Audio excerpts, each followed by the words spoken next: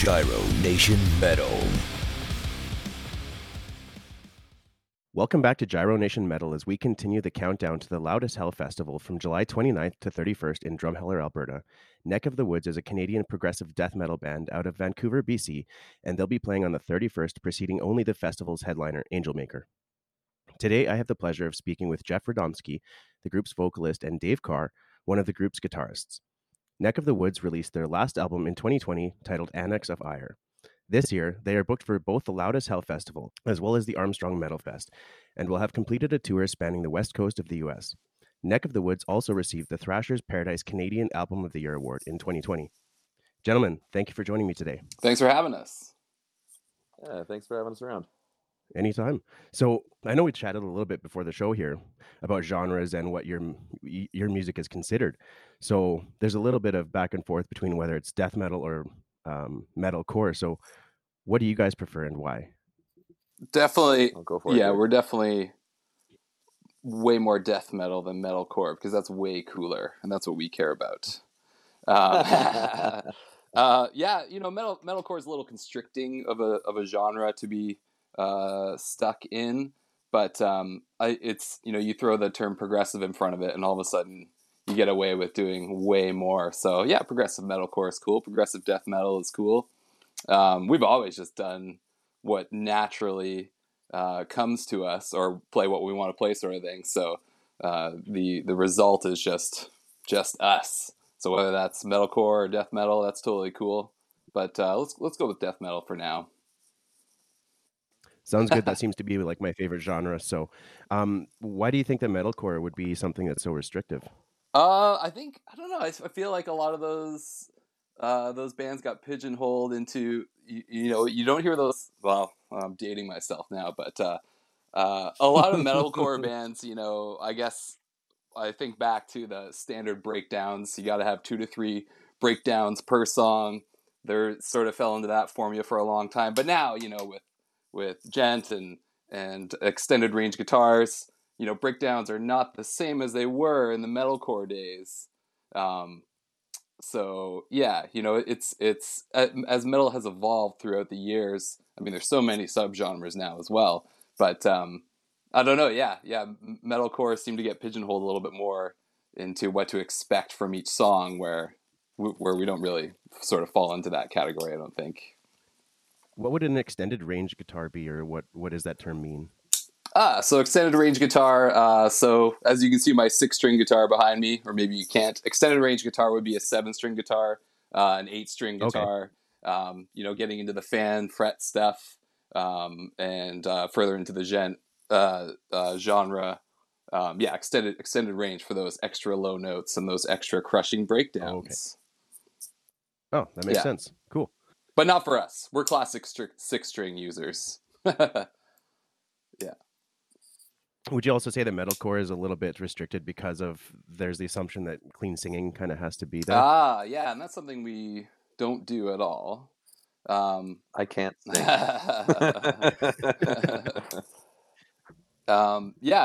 We never. I honestly have kind of forgot that was part of the metalcore scene, having the clean singing. We never really got too much into that sort of stuff. Yeah. And so as we move into your music, like obviously there's clear death metal and metalcore aspects. Did you guys consciously blend the two together to create Neck of the Woods? No, again, it kind of just happened naturally, the type of riffs that we were writing, and really just came down to the type of stuff that we wanted to play that was fun. It's all a very organic process when the riffs are being written. Never really go out of our way to write something that sounds like this or sounds like that. We just kind of start with a riff and it snowballs from there, and then this sounds cool and that sounds cool, but it'd be cool to go into a clean part there, and we need a little build up here. So yeah, it kind of just starts with a few riffs and then evolves, but it's never really on purpose to create a particular sound. It's a pretty organic sound coming from us, I'd say. It's just what we like to play, and what's fun to play live over and over, and in the jam space as well, working on these tunes. And just what feels good, I guess. Yeah, totally. Feels good, do it. Exactly. Yeah. I feel like pretty frequently the metalcore thing also, we get lumped into that because of the sound of my voice. and because I don't follow the typical death metal, like keeping the same kind of tonality, like you hear my regular speaking voice pretty often in our stuff, and that like you can kind of tell what I sound like when I speak, because we kind of have that like I've always been really influenced by bands like Misery Signals, very obviously, and one of my favorite singers is I don't know what his last name is. It's Guy from the Red Chord, who uses his open voice pretty often, and I recognize that's kind of like a trademark of metalcore and hardcore and that kind of stuff. And I think just because I lean in that direction, it often kind of shoehorns us in there. But yeah, it's fun. Like your vocal styles, I guess it's kind of like a mix between, like, it's like a sing scream kind of. I guess so. I can't really sing. I love karaoke though. It's a lot of fun. But yeah, no, I can't sing at all. Yeah, what comes out is just kind of what feels natural in the moment based on what the song sounds like. It's kind of nice having the enunciation in there, so it's like you don't have to understand every word he says, but you can generally get across what Jeff's screaming about for the most part. I find a lot of people, especially with the Passenger, a lot of comments we get regarding the lyrics and the circumstances around that album. And maybe people didn't relate to Annex of Ire as much because different lyric topics and whatnot. But yeah, so we've always loved how Jeff can be pretty dynamic. And yeah, like you said, have the clear type of screaming where you can't understand what he's saying, but he can also do crazy gutturals or whatever you need. And it's just a classic Jeff. Whoa! When the time calls for it. And you talked about a little bit of the differences between lyrical content between the two albums. What was the decision for the change, and why did you just choose that different direction? Well, when it came to lyrically deciding what both records were about, like I'm very transparent with my life in our lyrics. And at the time that we were writing The Passenger, my sister was diagnosed with brain cancer. Mm-hmm. And the writing of that record really helped me handle it. It was cathartic. It was nice to write about it, to write kind of letters of support to my sister in the form of lyrics in a song. A good chunk of those lyrics I wrote while I was in the waiting room, waiting for her during her craniotomy. So it was a really emotional record for me. And that absolutely was an emotional record for Dave as well, because Dave is pretty connected with my family and has spent a good chunk of time with my sister and with my parents and whatnot. So like it was a little bit more heartstringy, which I think really connected with a lot of people, because I really wore my heart on my sleeve with that album and spoke really directly from the heart. Whereas with Annex of Ire, yeah, I was just fucking mad, to be totally transparent. I like a bunch of stuff had happened over the couple of years since the release of The Passenger, and I was kind of salty about it. So I wrote about it, and I wrote about how I felt angry and how dealing with those emotions was challenging. And writing things like ambivalence, where I'm saying cut the man down and fuck the high road and stuff, were feelings that I experienced in that moment, but Mm-hmm. weren't anthems that I choose to live by any means. But so I think because they were a little bit more aggressive, it kind of fell into the mix of just like, oh yeah, it's just another metal singer being mad about whatever.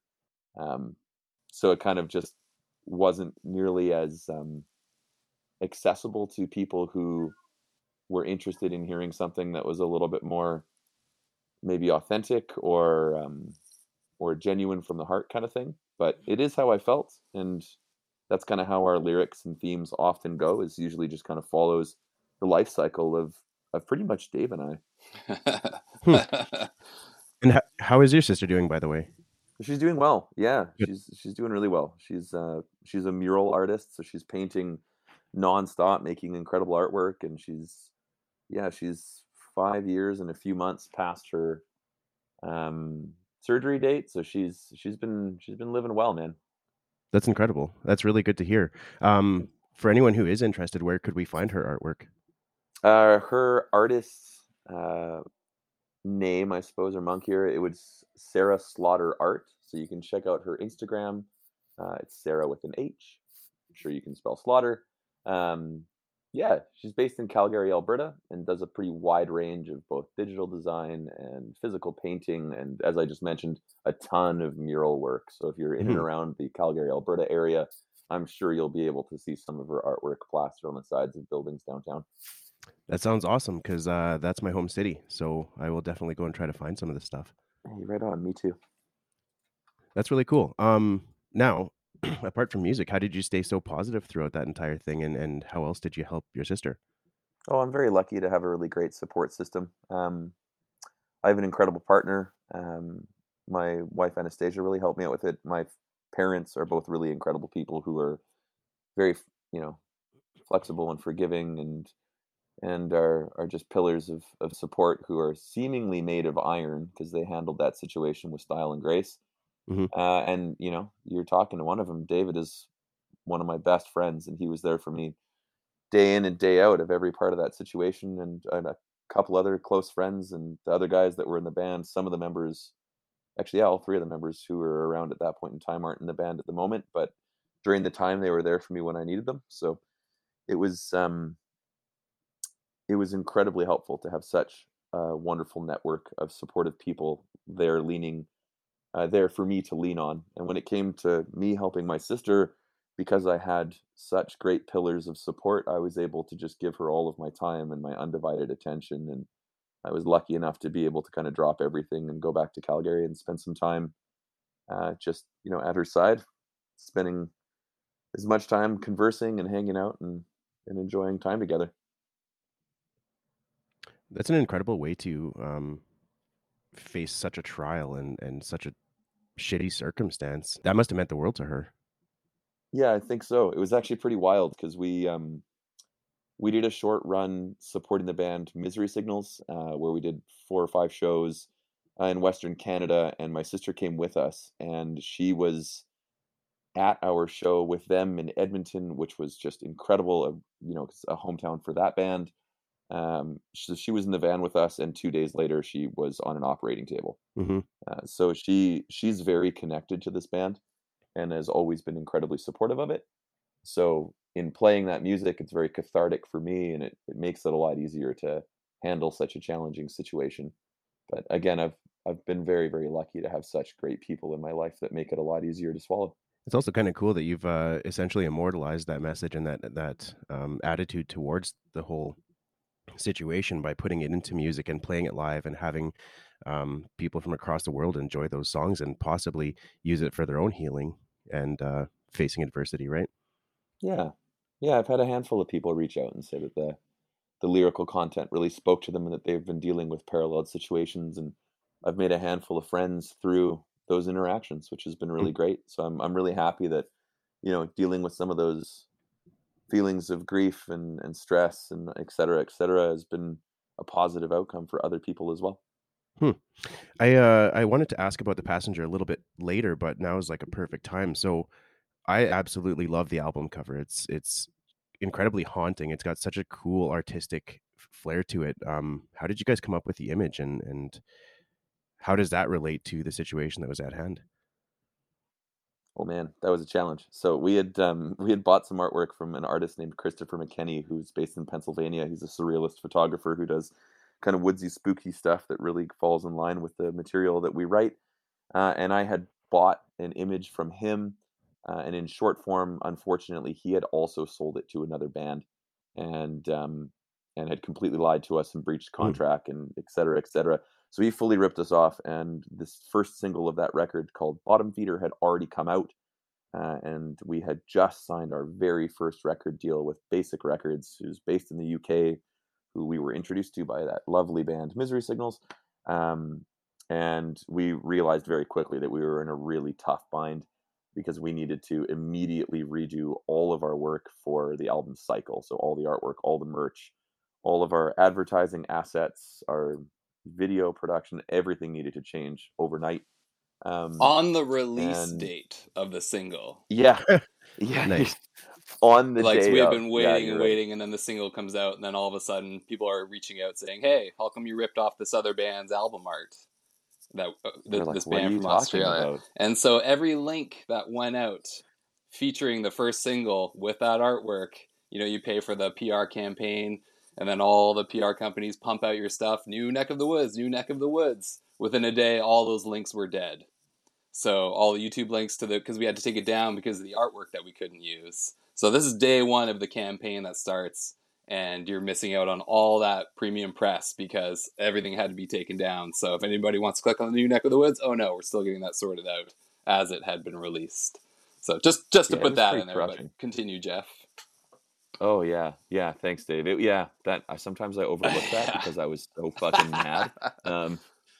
Yeah, it was really crushing, and it certainly stunted the reach of our record. Which it's neither here nor there. We put it out because we wanted to, because we care about it, not because we're dying to have everybody know who we are. But regardless, so we were in a bit of a bind, and again, I've mentioned how we're both really lucky people to have such incredible folks in our lives.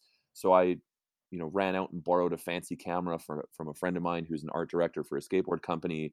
I reached out to my friend Kevin Moore, who is a designer who's exceptional. His design work is under the name Soft Surrogate. I strongly recommend anybody reach out to him if you're looking to have your album artwork done up or a layout for CD or vinyl or whatever you're interested in. But I gave him a call and was like, hey man, I'm in a huge bind.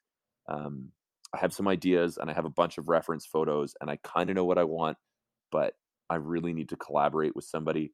So him, myself, Dave, my now wife Anastasia, and a couple extra friends got together. I ran out and grabbed a bunch of supplies, and I was like, okay, we're going to go to the Seymour Forest in Vancouver, and we're going to really hope we can get a beautiful photo that lines up. So I grabbed some things that were kind of representative of the lyrical themes. Like you can see the cloaked figure in white is holding a chalice that's draining kind of a blood-like looking fluid, and some roses that are fading and withering. There's some fun symbolism that kind of lined up with that kind of stuff.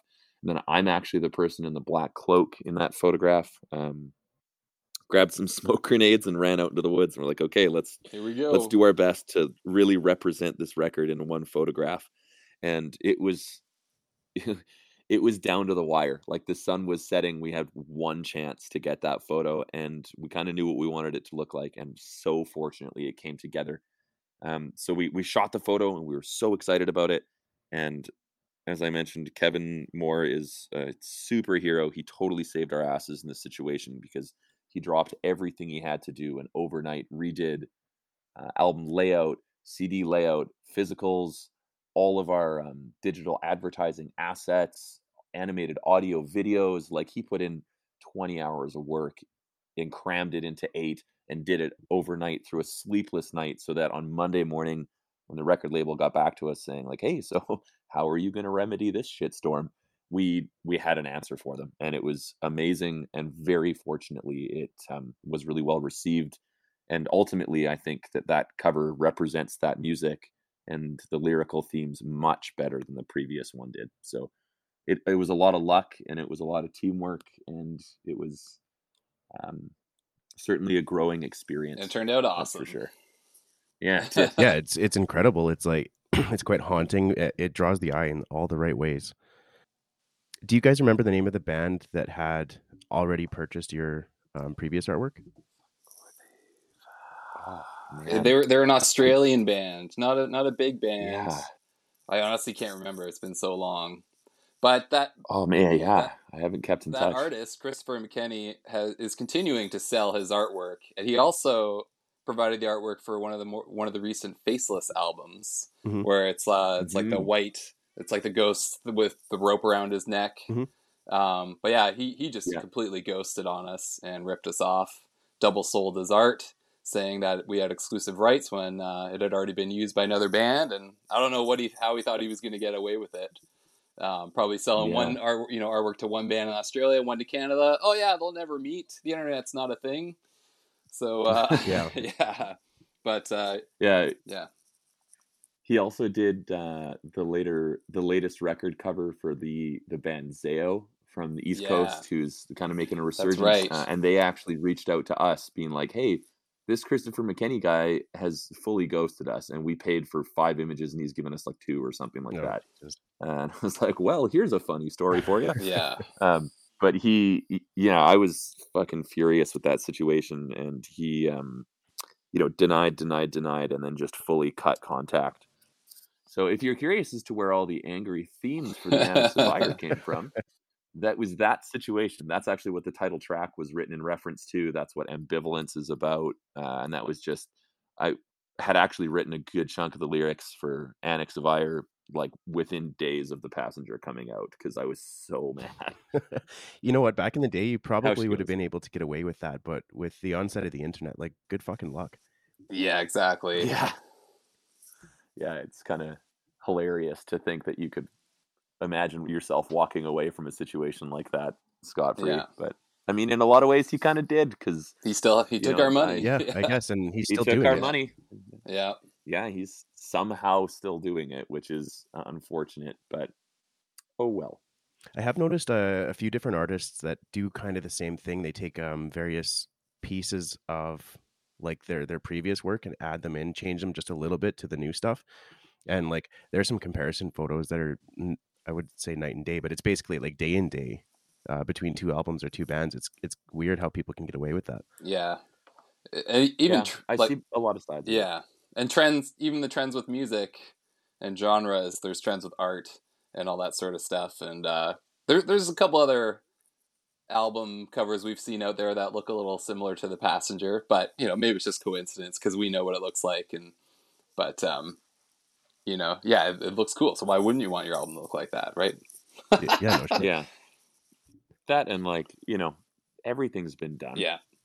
It's like what a bed sheet in the forest with a smoke grenade. It's like, it's not the most original thing in the world. Like, we were never claiming to be like, we're the pioneers of this imagery. It's not how that goes. Like, all of our stuff is very referential of classic American horror, because that's just thematically stuff that I find interesting in the art that I want to make. So naturally, I kind of fall into those tropes. But everything's been done. Like, same thing with the cover with the Annex of Ire, like a painting of wolves. We're not the first band to have a painting of wolves for our album cover. It's not groundbreaking by any means, but it works for us, and we're really happy with it. So, everybody's going to fall into those situations in which they look thematically very similar to somebody else. It's just an inevitability, because everybody's making art. Everyone's putting stuff out. You're bound to overlap. But we also didn't want another photo for the cover of Annex of Ire. Like, we went out of our way to do something different.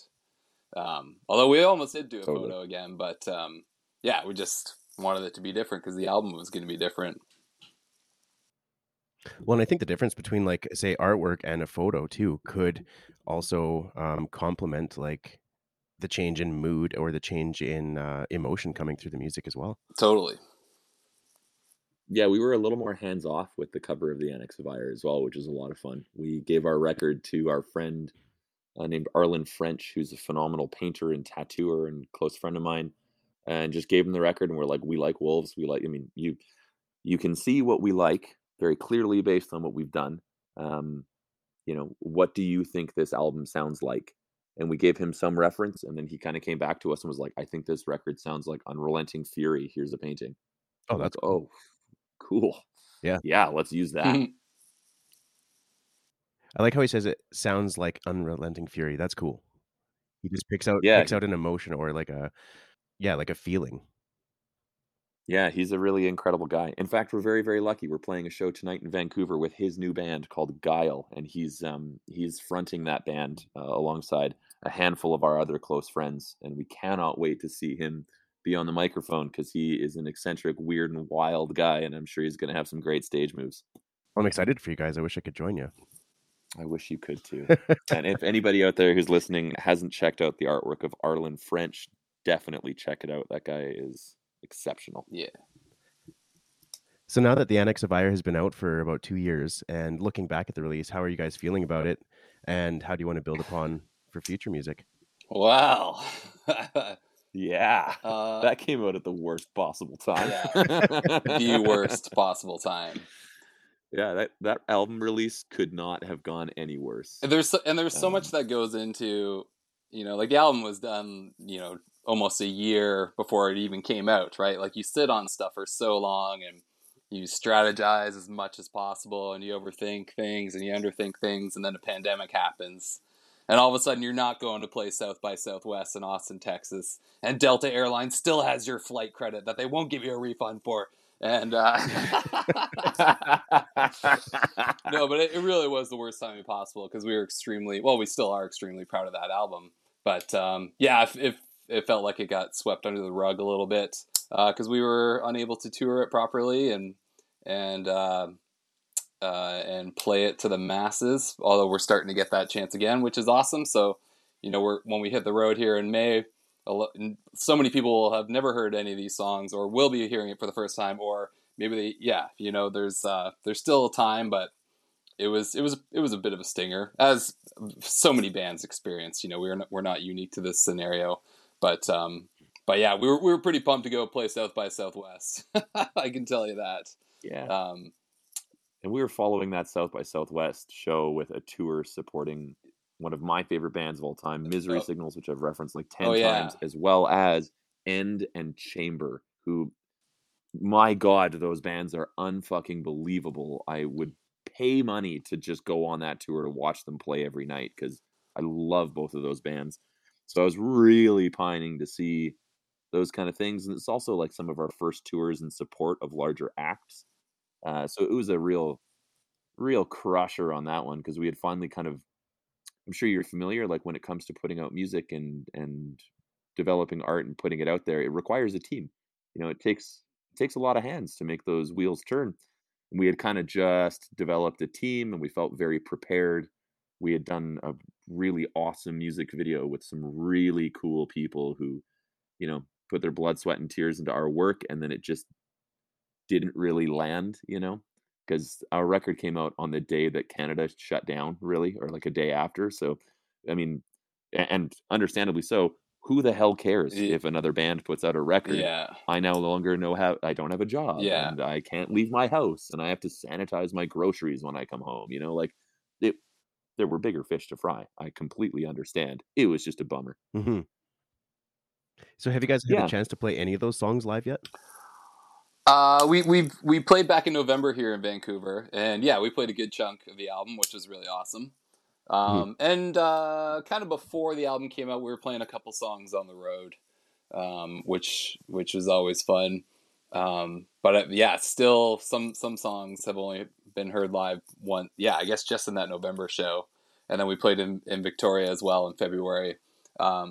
So yeah, and we have a new drummer, Paul. So just getting him up to speed with all the new stuff as well. But yeah, looking forward to getting those tunes out there now that we have a chance to. By and large, no.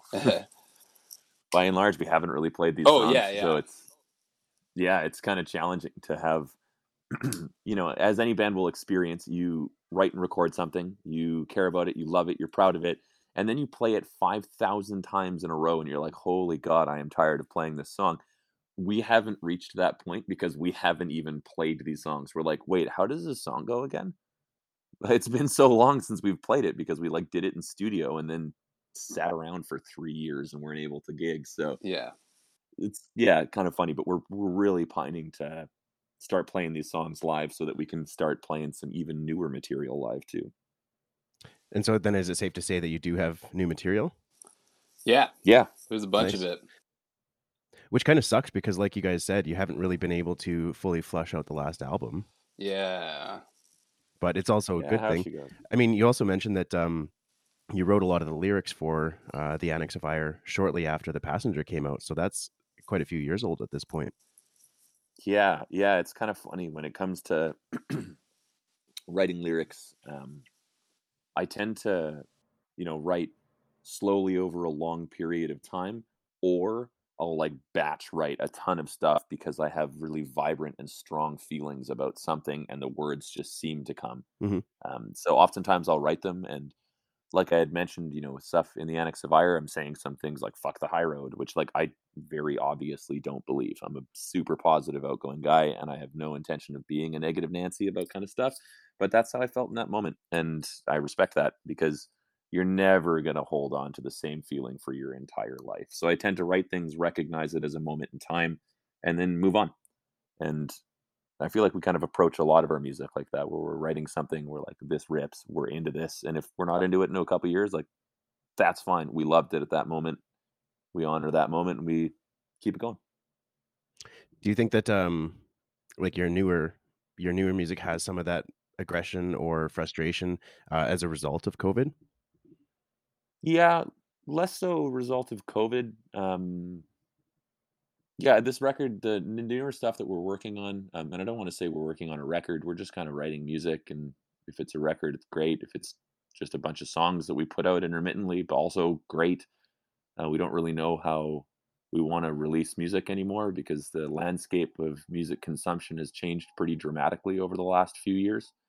Um, yeah, there's some aggression, but it's certainly not related to COVID. It's more so just kind of like Back to the Passenger in that I'm like writing a lot more from my heart and I'm very transparent with my emotions and my feelings. And you'll definitely see that in our newer material as well because there's aggression from COVID, but like ultimately we're not, as Dave said earlier, like we're not unique in these situations. Everybody is facing these hard times and it's challenging for everybody. So we're not special in that. So our newer material is by no means like, oh, me, I'm mad because of that. It's like, here's things about learning to love yourself and here's why they're hard. Um, Kind of more along those lines because there's nothing more metal than learning to love yourself. It's funny how That and subject matter's forestry. I changed over fucking the hate years. forestry. Yeah. Yeah, no kidding, right? Yeah, COVID was a strange time too because we couldn't do stuff. I don't know, like we, as disappointing as it was, like we were totally fine. Like we live in Vancouver in a beautiful place. There's tons of shit to do. We were camping all the time. We were riding our bikes. Like it was just we can't do this right now. So there's no point in trying to force something. Personally, I wasn't writing a ton. I wasn't playing a ton of guitar. I bought a drum kit and I was playing drums because it was something different and it was something fun. And there's lots of days where it's like, are we going to keep doing this? Like, we have no idea what the world was going to look like this year and coming up. And now things are picking up again. Start jamming more, set sounding good. Ron comes up with a couple of riffs. I got a couple of riffs going, and then the pace starts picking back up, which feels great. And playing shows and all that sort of stuff. So the juices are flowing again. But we're kind of open to more things. Like Jeff said, we don't know if this is going to be another album. Maybe we're gonna release songs differently, or an EP or what have you. Maybe there's a lot of options on the table. We're open to ideas and exploring some of those ideas. Definitely. Yeah. Jeff, you mentioned like how the music consumption has changed, especially as of late with stuff like streaming. What kind of strategies do you guys have planned, or what are you looking at to make sure that you get a little bit more exposure and to make sure that your music isn't swept under the rug so quick? Um, well, I was very fortunate over the last couple years, in a lot of ways. As Dave mentioned, like ultimately we were fine. So I pursued a kind of a career change and started to work within the music industry as a digital marketing specialist for an American record label. Hmm. So I started helping them roll out their albums and handle their digital assets, which was a lot of fun. And I found that like every band that was working with this label did something different, which I really admired and thought was really cool and really interesting. But when it comes to our band, based on kind of what we're up against and where our personal lives are at and our goals and ambitions, we're just kind of realigning to set more realistic bite-sized chunks. Like a record is pretty daunting. It requires it to be totally transparent, a huge amount of upfront cash. Like you're throwing 10 to 15 grand at something that, a band like us, like, yeah, we've worked with the record label, but we don't have financial backing. Hmm. We're entirely self-funded. So doing things like recording a couple songs and putting out a couple songs seems a lot more realistic. Not to mention, like, as we experienced with Annex of Ire, your band's career and trajectory isn't really up to you. You don't really get to choose these things because they're just going to happen. So you kind of got to flow with it and go with it. So to put out something like a full record that we're really proud of and we're very excited to release, um, to have something like that lack traction can be really personally heartbreaking. So if we're instead of focusing on like putting all of our eggs in the album basket and blasting it out all in one fell swoop for everyone to hear, as wonderful as that may be, maybe circumstance doesn't line up when we strategize to put it out. So doing more incremental bite-sized chunks, like record a couple songs, put them out. Record a couple songs, put them out. Like, just let people hear your stuff instead of kind of sitting back and waiting to have this like grand album to release, which is something we absolutely enjoy doing because it's really nice to have thematic continuity through a set of songs and to develop, artwork and music videos and stuff that surrounds that. But it seems to me, based on my experience, that music consumption is a lot more of a singles game. And to be transparent, we're not really that interested in playing games, but we do just want to put out music. So, like Dave said, we had recorded the Annex of Ire, and then we sat on it for like a year, which sucked, man. It sucks to have something that you're like excited about, that you're proud of, that you love, that you just want the world to hear, and then release it a year later. You're like, oh man, come Yeah, on. that was not by choice. That was just the way No. the label worked as in the cycle of releases. It's it had put the album in line, and okay, you're fifth to release this year or whatever. So this is when it's going to happen because we have to release these other things before. So it's not like we were sitting on it being like, what do we do? What do we do? It's the way it goes. Yeah, we were just kind of waiting in line to put out our stuff, which is fair and reasonable, and ultimately how record labels function, which is totally cool. No shame on that. But we just want to kind of put stuff out a little more frequently instead of just kind of waiting patiently, It almost keeps you at the top of like say the search bar or whatever. Like if you're putting out singles every few months or something like that, it's different than an album because it's not once every few years. Um, and then like obviously with streaming, it seems like there's so many different albums coming out every week. Like there's at least 20, 30, 40 albums a week, and it's hard to get through everything. But a single you listen to in a few minutes and there you go. A little more digestible. It fits the attention economy that we are all facing and that we're all a part of. And yeah, as you said, it helps you kind of stay on the top of the search bar. But I mean, as we were talking about earlier, like when it comes to realigning goals and stuff, we're ultimately writing music together because we like spending time together and we like writing these riffs and we like yelling about our feelings and we just like what we're doing. So we've kind of adjusted to be a little bit more for us and a little bit less for growth. So if we put something out and it comes out at a time that, maybe is less than ideal, just like Annex, like that's fine. We're doing it because we like it, not because we need to be something, to be someone, to be somewhere. We just want to put out music that we enjoy. And speaking of like playing music that you guys enjoy, this will be your third year, I think, at Loud as Hell. Yeah. Yeah, it is. Yeah. It's gotta be. Second We're or both third time. sitting Probably here like third. going through our memories. I trust you. Your first year was that was in 2017, I think, the same year of the release of The Passenger. That sounds Yeah. right. And then 2019. No, did we? Oh Yes. man, it's been so long now. Yes. I know. Well, the Feels last like a 2 different years time. have been fictional. Yeah. Like the last 2 years haven't counted in life. So It's the COVID time warp. Yeah. yeah, right. But yeah, we're definitely looking forward to that show. It's always a good time, and same with Armstrong as well. But Loud as Hell, yeah, they've always treated us well, so we're excited to play that gig. So what keeps you guys coming back? I mean, we're always Alberta's kind of like our second home, with Jeff being from Calgary, and playing shows in Calgary and Edmonton, and a couple of West Coast tours. It's just logical for BC bands to go try and play shows in Alberta without having to go too far east and kill yourselves on those long drives. But so Drumheller is a bit of a drive, but we can always make extend it by a few days and go visit Jeff's parents in Calgary, set up home base there, and then rip up to Drumheller and back, sort of thing. So that cuts down the drive a little bit. Definitely. But we always have a good time playing those Alberta shows. Yeah, it's still a 14-hour drive. Yeah. Not killing yourself on these long drives is Yeah. kind of like, it's still 14 hours.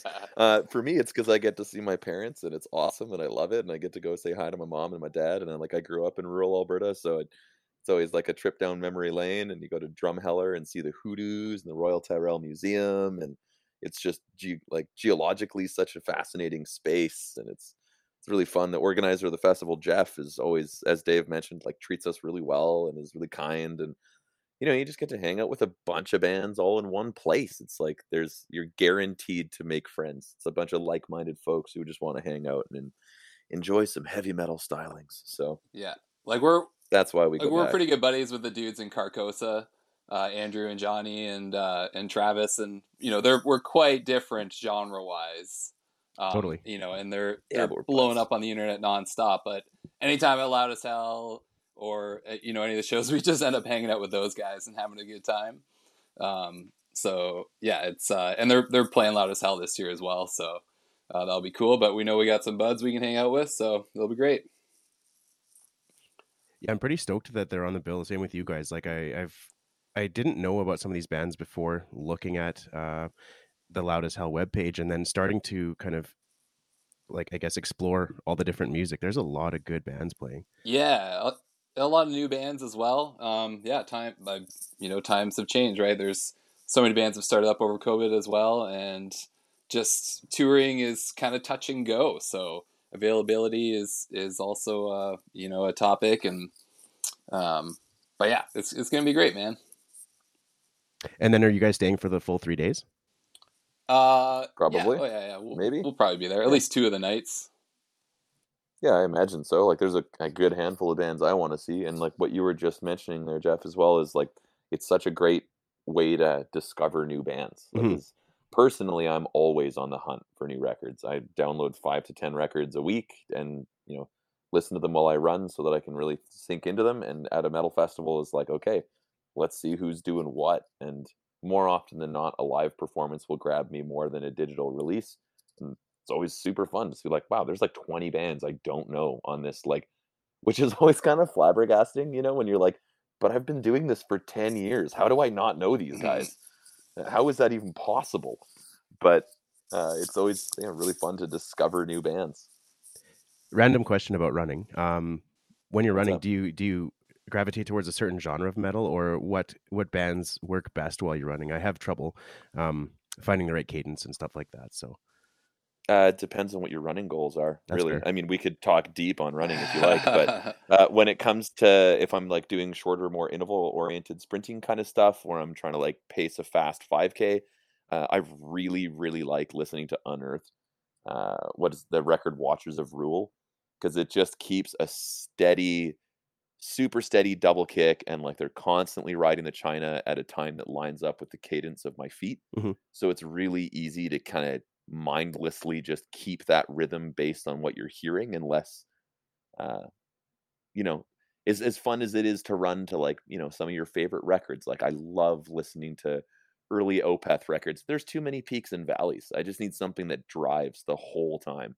So yeah, like old Unearthed is just awesome for that. So a classic metalcore album is what you're looking for.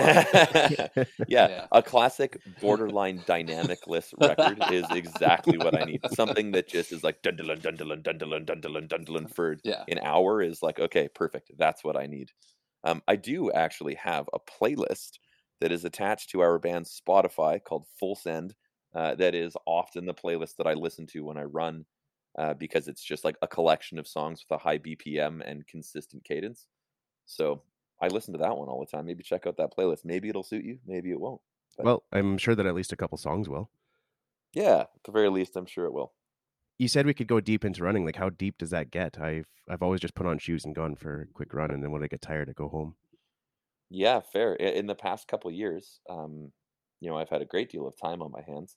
So I've spent a lot of time running, and I've adjusted a handful of running goals. So I sunk a good chunk of time into doing short distance at speed, which is a whole world of interesting breathing techniques, foot strikes, nutrition.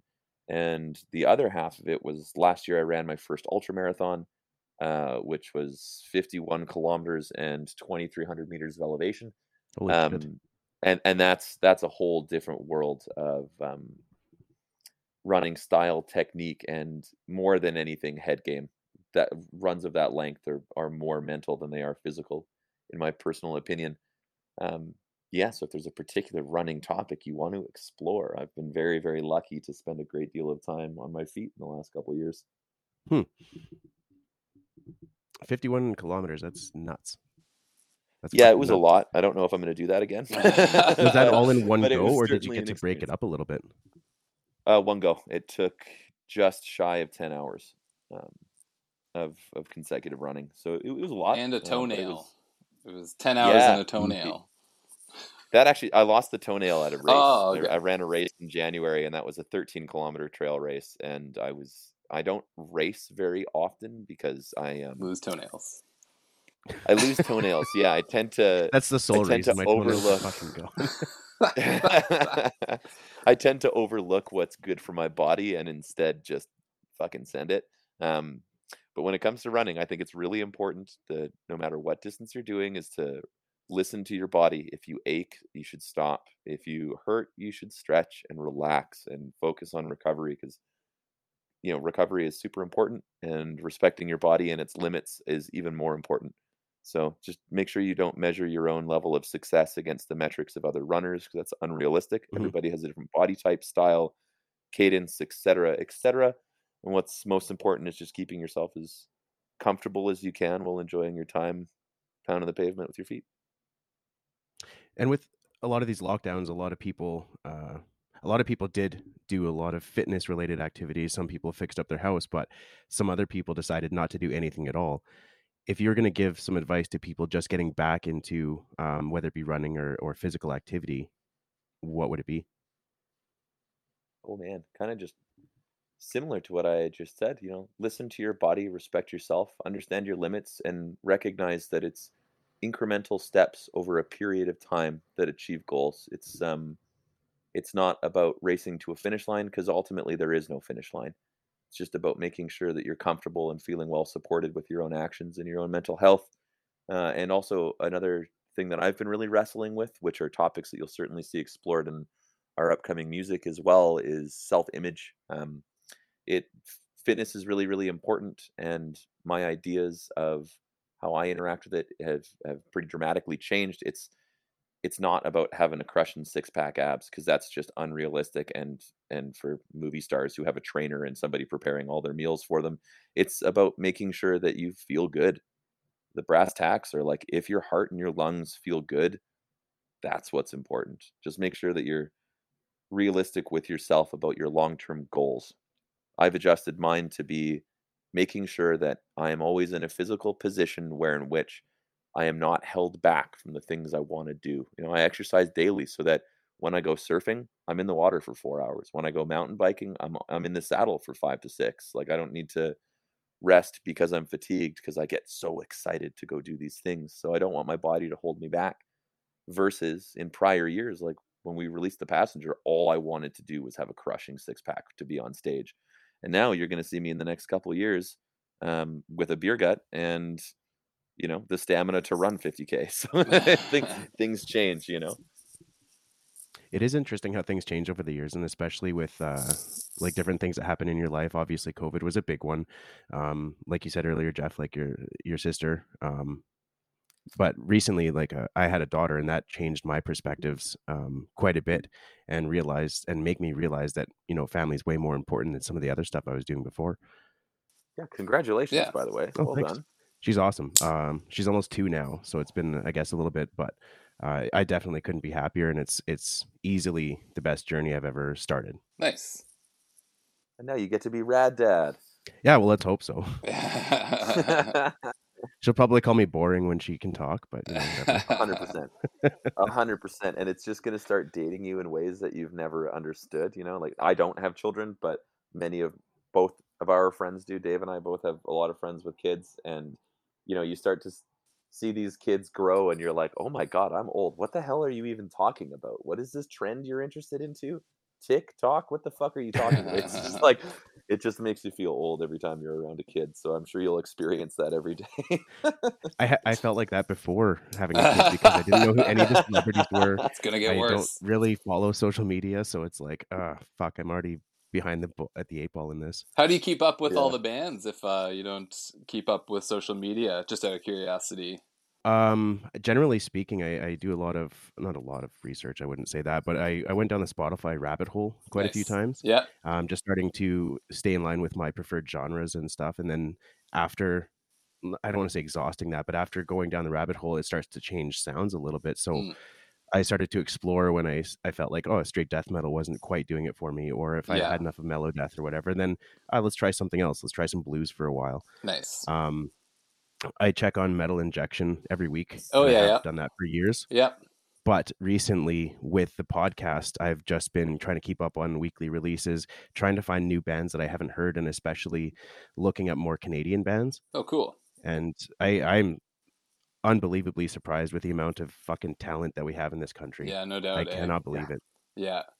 It's unreal. Yeah, Canadian bands, you know, it's almost, there's just, sometimes it feels like there aren't quite the opportunities that the US bands have, you know, whether it's the only having to drive a couple hours to the next gig, and, you know, and music schools and whatnot. Yeah, it seems not to like say that, oh, they get it all, blah, blah, blah. But, it can be tough to tough it out as a Canadian metal band, you know, for so long. Well, I mean, For as sure. a country, we're way bigger.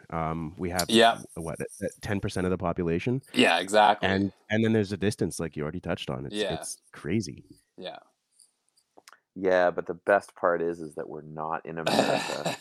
Also true. That's just great. I would drive 14 hours to play a gig to no people Yeah. instead of live in a populous dense area no that's complaints. abolishing Don't get me Yeah. wrong. Yeah, it's funny how that is. Like I even feel that that Calgary here is quite large compared to what I'd prefer. But then going down to the States and seeing like a massive city, and then you drive out of the city limits, and then there's another city right there. Like what's going on? Yeah. Well, I'm sorry, you did just say you're in Calgary? Mhm. Yeah, you're about to absorb Airdrie and Red Deer. It's only a matter of time Oh, yeah. until, and Cochrane as well. Like the suburbs are. I grew up in Silver Springs, and I went to Bowness High School and Mount Royal University. And when I was there, like, may I ask what area of the city you live in? Right now, I just live in the southeast. Okay, I know cool. it's pretty huge, but yeah, we can chat a Yeah, little bit it's more in detail expanding. later if you'd like. Oh, I'm just curious because, like, when I was a kid and I grew up out there, like the suburb that I was in, that was the end of the city, Mhm. and now it's like it goes as far as the eye can see. You know, and Vancouver is similar, and then it's just getting denser and denser and denser and fuller. It's Well, funny and how at it least is. Vancouver, they've built up, whereas Calgary, they seem to want nothing more than to keep building outward. It's nuts. We don't really have a choice. Yeah. Yeah. Mountain and ocean kind of keep us stuck. Yeah. Yeah. If I may make a suggestion for discovery, if you're interested, check out Bandcamp and their Discover application. Okay. It's excellent because you can search, like, if you're like, I want to know who's a death metal band specifically in Toronto Mhm. or specifically in whatever region around the globe, you can break down to location, which is something Spotify doesn't offer, which is a lot of fun because Mhm. each pocket of the Western Hemisphere has a very different flavor and kind of style. So it's kind of fun to explore music that way. Just as a suggestion, you might like it. Yeah, no, that sounds great. I'm quite new to Bandcamp. Like I've made purchases and stuff, but I've never really built playlists or kind of explored the site itself. Dave, Yeah. I know that you're endorsed by PRS Guitars and Seymour Duncan Pickups. Yes. How did you get involved with these companies, and how does it feel to be sponsored? It's an absolute honor. Seymour Duncan came through Andrew Baina, actually, from Carcosa, who was endorsed by Seymour Duncan, and we hit up the NAMM convention in California there in 2019, and got to meet AJ from Seymour Duncan, and that went really well, and hit them up, and the next thing you know, I'm playing their pickups, which has been awesome, because legendary brand. They've been around forever, and I mean, there's tons of good pickups out there. Right now I'm using the Sentient Pegasus set, which is a real good medium output pickup. Really good for the type of stuff that we do. Great for high gain stuff. Great for the clean stuff. A lot of clarity and all those good things. So pretty happy with that. And then PRS. Technically, I'm not a full PRS artist. I am a PRS Pulse artist, Okay. which was only supposed to be for a year. It's just a program that they started to shed light on local players, regional players. Obviously not John Mayer or Carlos Santana. There's huge names who play PRS. And so, I got accepted into the Pulse Artist program in 2021, and then they extended it. They gave everybody an extension due to COVID, obviously, because we were just stuck at home, and you can only take so many photos of your guitar.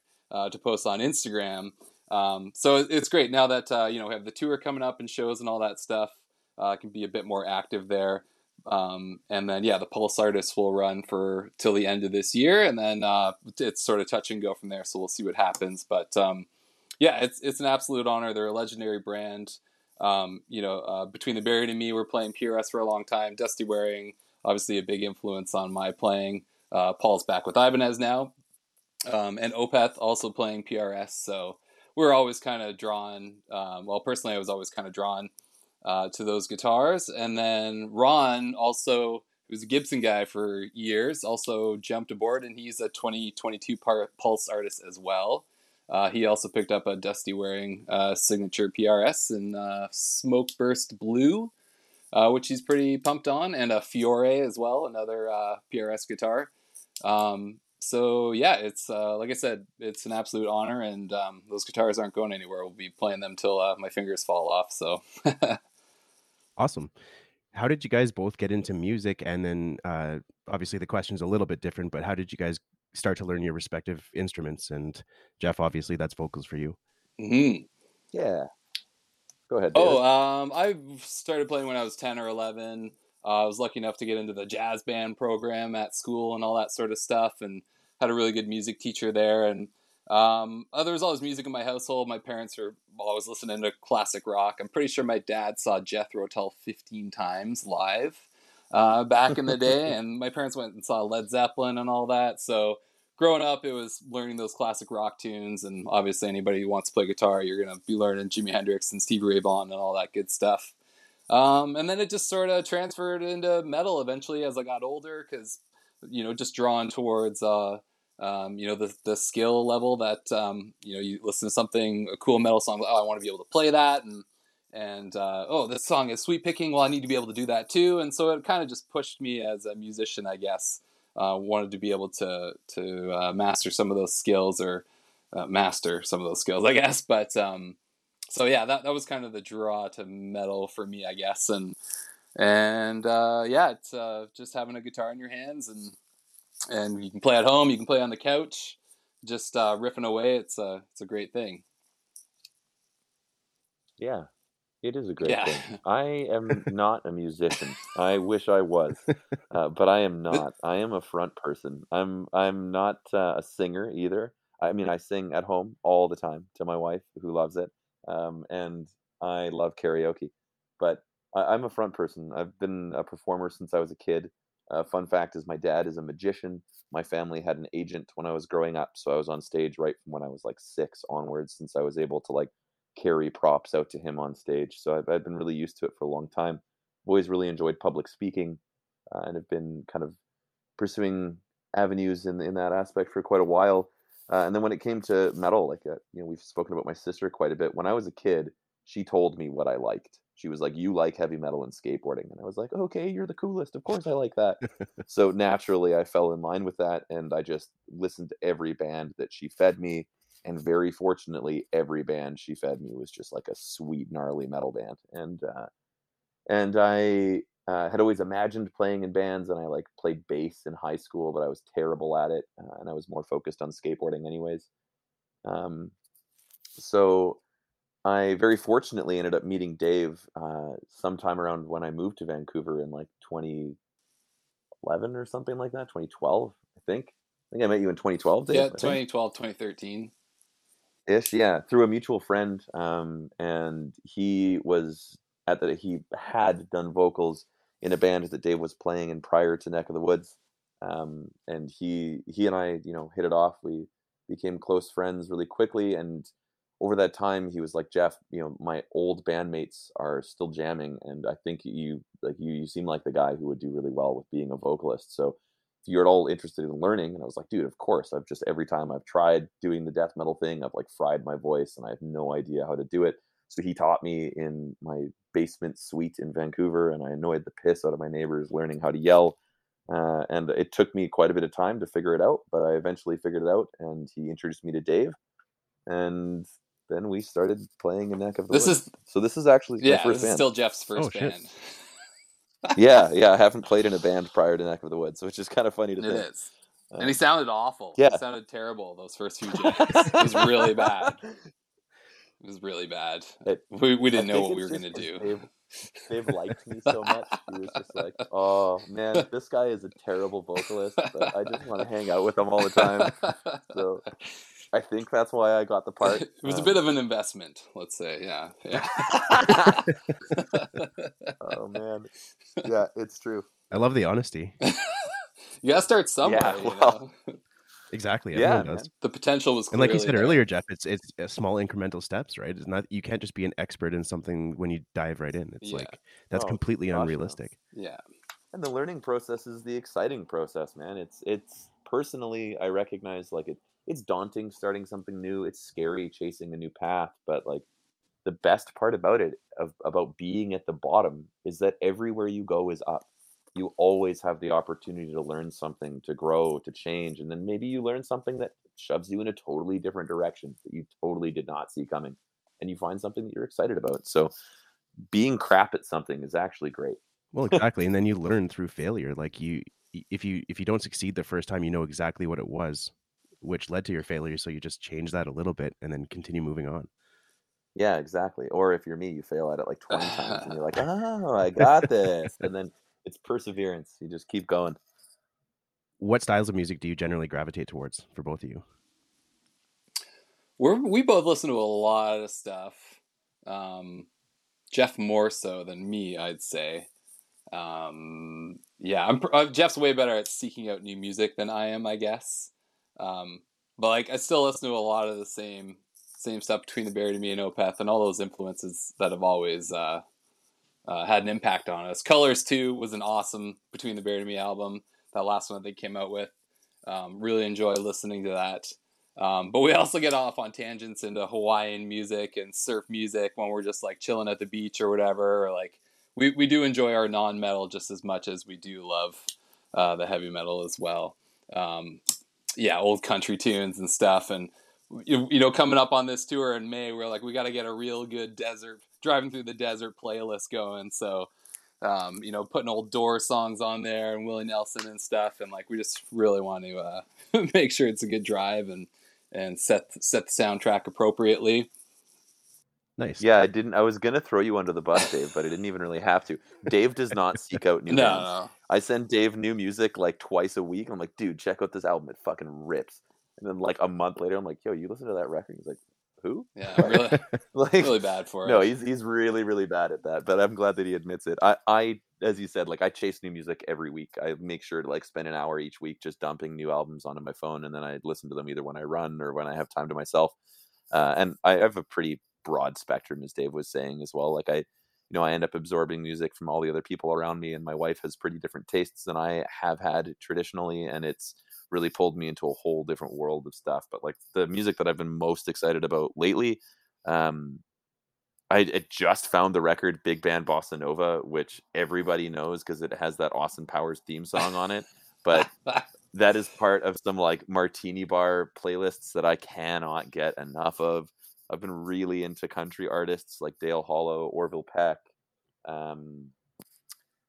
and many, many other country folks that I've been really down with. I've also been like hitting another resurgence of like really old style hardcore. So like there's a local band called Punitive Damage that's, pretty straight shooting, your typical D-beat hardcore, which is a lot of fun. And then I just love a lot of electronic music. I'm really down with lo-fi beats and mixes. Monster Rally is one of my favorite artists. I've been really into shoegaze lately too. There's this album by a band called Fleshwater that is made up of the members of the band Vane. That's just so good. Can't get enough of that. I love bands like Future Islands, and yeah, I could go on forever. I am expansive in my genre taste. There's nothing that I really actively dislike. Oh, I can't fucking stand pop country. It kills me. I can't do That's it. a given. That's understandable. Yeah. Yeah, it just kills me. But like I'm very down with a lot of country, but pop country, ugh, blow my brains out. Can't take it. As a genre, I've given country like quite a few chances. Like I've even gone to a couple of concerts. I grew up on this stuff, and I just can't stand it. I've tried, but no success there. It takes a lot of weeding through, as does metal sometimes too. It's yeah, like that's true. Yeah.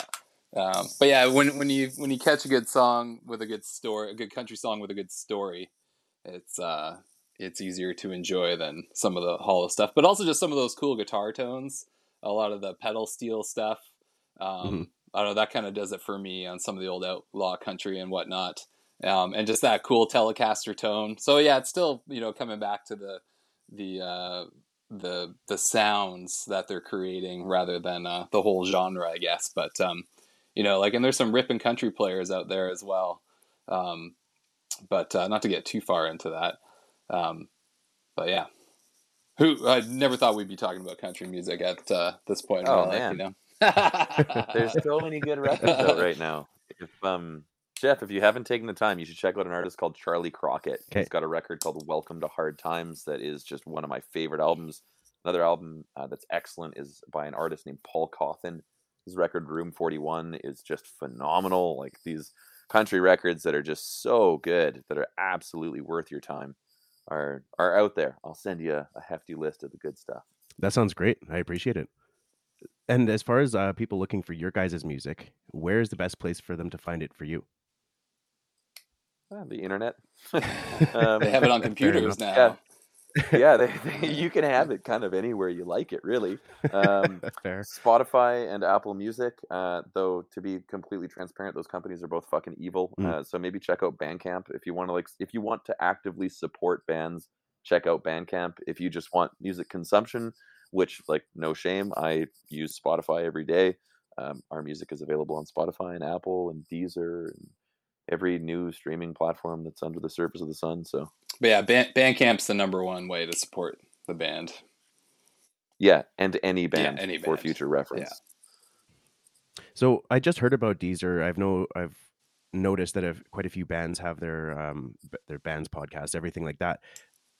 What other sites or kind of what other services are they similar to? Is Deezer similar to? Yeah. Deezer is similar to like Pandora, which was largely only available in America for a good chunk of time. I'm not sure where Deezer came from, but it's certainly at the forefront of a lot of different artists' campaigns. I think it's just because they offer different royalty splits and they algorithmically function differently than Spotify does. Okay. But I mean, they're certainly not wildly far off by any means. Just trying to change the formula a little bit to get maybe more of a crowd or something like that. Yeah, to actually lobby more attention economy, to sell more advertising space and make more money. So they're just about the same. Not to be like bleak and blunt, but I worked in the music industry for a good chunk of time and truthfully was pretty disenchanted by it. It was like, oh, this is a lot of sharks in a small pond. But yeah, Deezer's, I don't have a bad thing to say about them. They're just about the same as any other streaming platform. Fair enough. Guys, I want to thank you again for spending this time with me today, and I hope to catch up with you guys at Loud as Hell. Thanks for having us, Jeff. Yeah, that would be great. Come say hi. We'll hang out, have a beer or a water, whatever, Depends on it's before or after your set. Yeah, exactly. Thank you for tuning in, and we will see you next time on Gyro Nation Metal. Please don't forget to like, share, and subscribe. The podcast can be found on Twitter, Instagram, and Facebook. If you would like to support this podcast, please consider checking out my Patreon. Thank you.